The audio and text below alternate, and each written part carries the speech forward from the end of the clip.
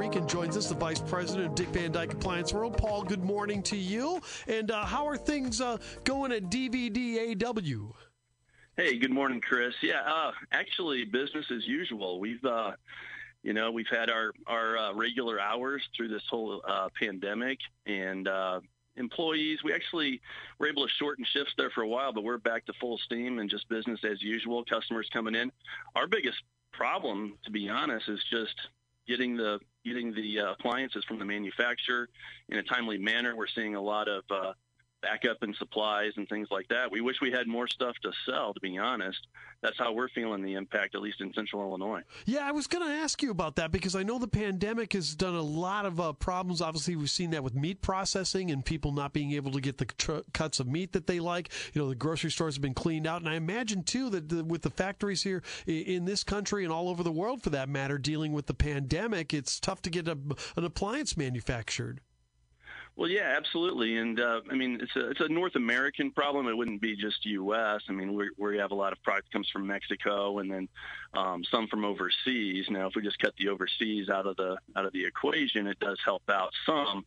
But yeah, getting stuff over the border down south has been an issue. And I'm glad everybody's just trying to be safe and doing the best thing. But nobody saw this coming. And when the local distribution centers, talking about Chicago and St. Louis, get depleted, kind of leaves us in scramble mode. So certainly we've seen that with freezers. That's no secret. But it's starting to kind of dip into some of the other product lines as well. Paul Rican's with us from Dick Van Dyke Appliance World. It's a great story how you guys got started. You know, it's like, well, actually, you know, Dick Van Dyke himself got started, and then your dad was working for him, and then he ended up buying the place, and then you guys expanded. It's pretty cool story. Yeah, well, I started over there on North Grand cleaning appliances that we would refurbish and then sell as used. We don't do that anymore. Not trying to get any message out like that, but that's how I started, which is about as bottom of the totem pole as you can get. But sure.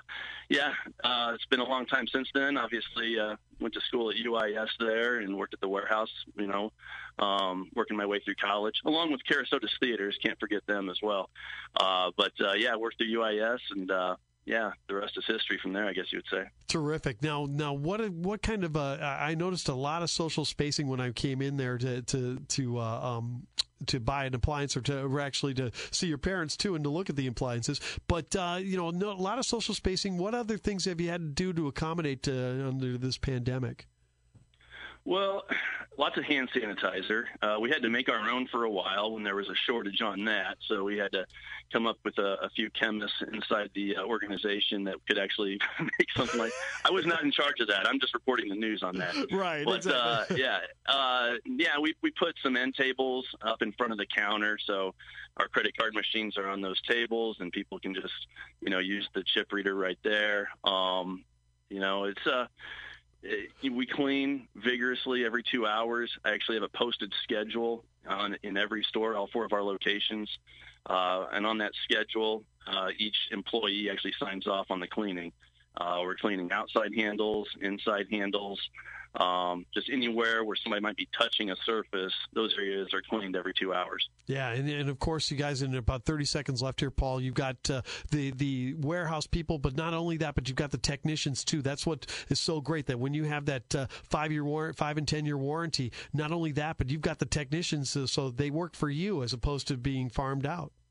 Absolutely. They're in-house guys. They're wearing masks. They're wearing, in some cases, they're wearing booties. They're all checked if they have any kind of a fever at all. We actually have a guy on Saturday. He's going to be actually tested.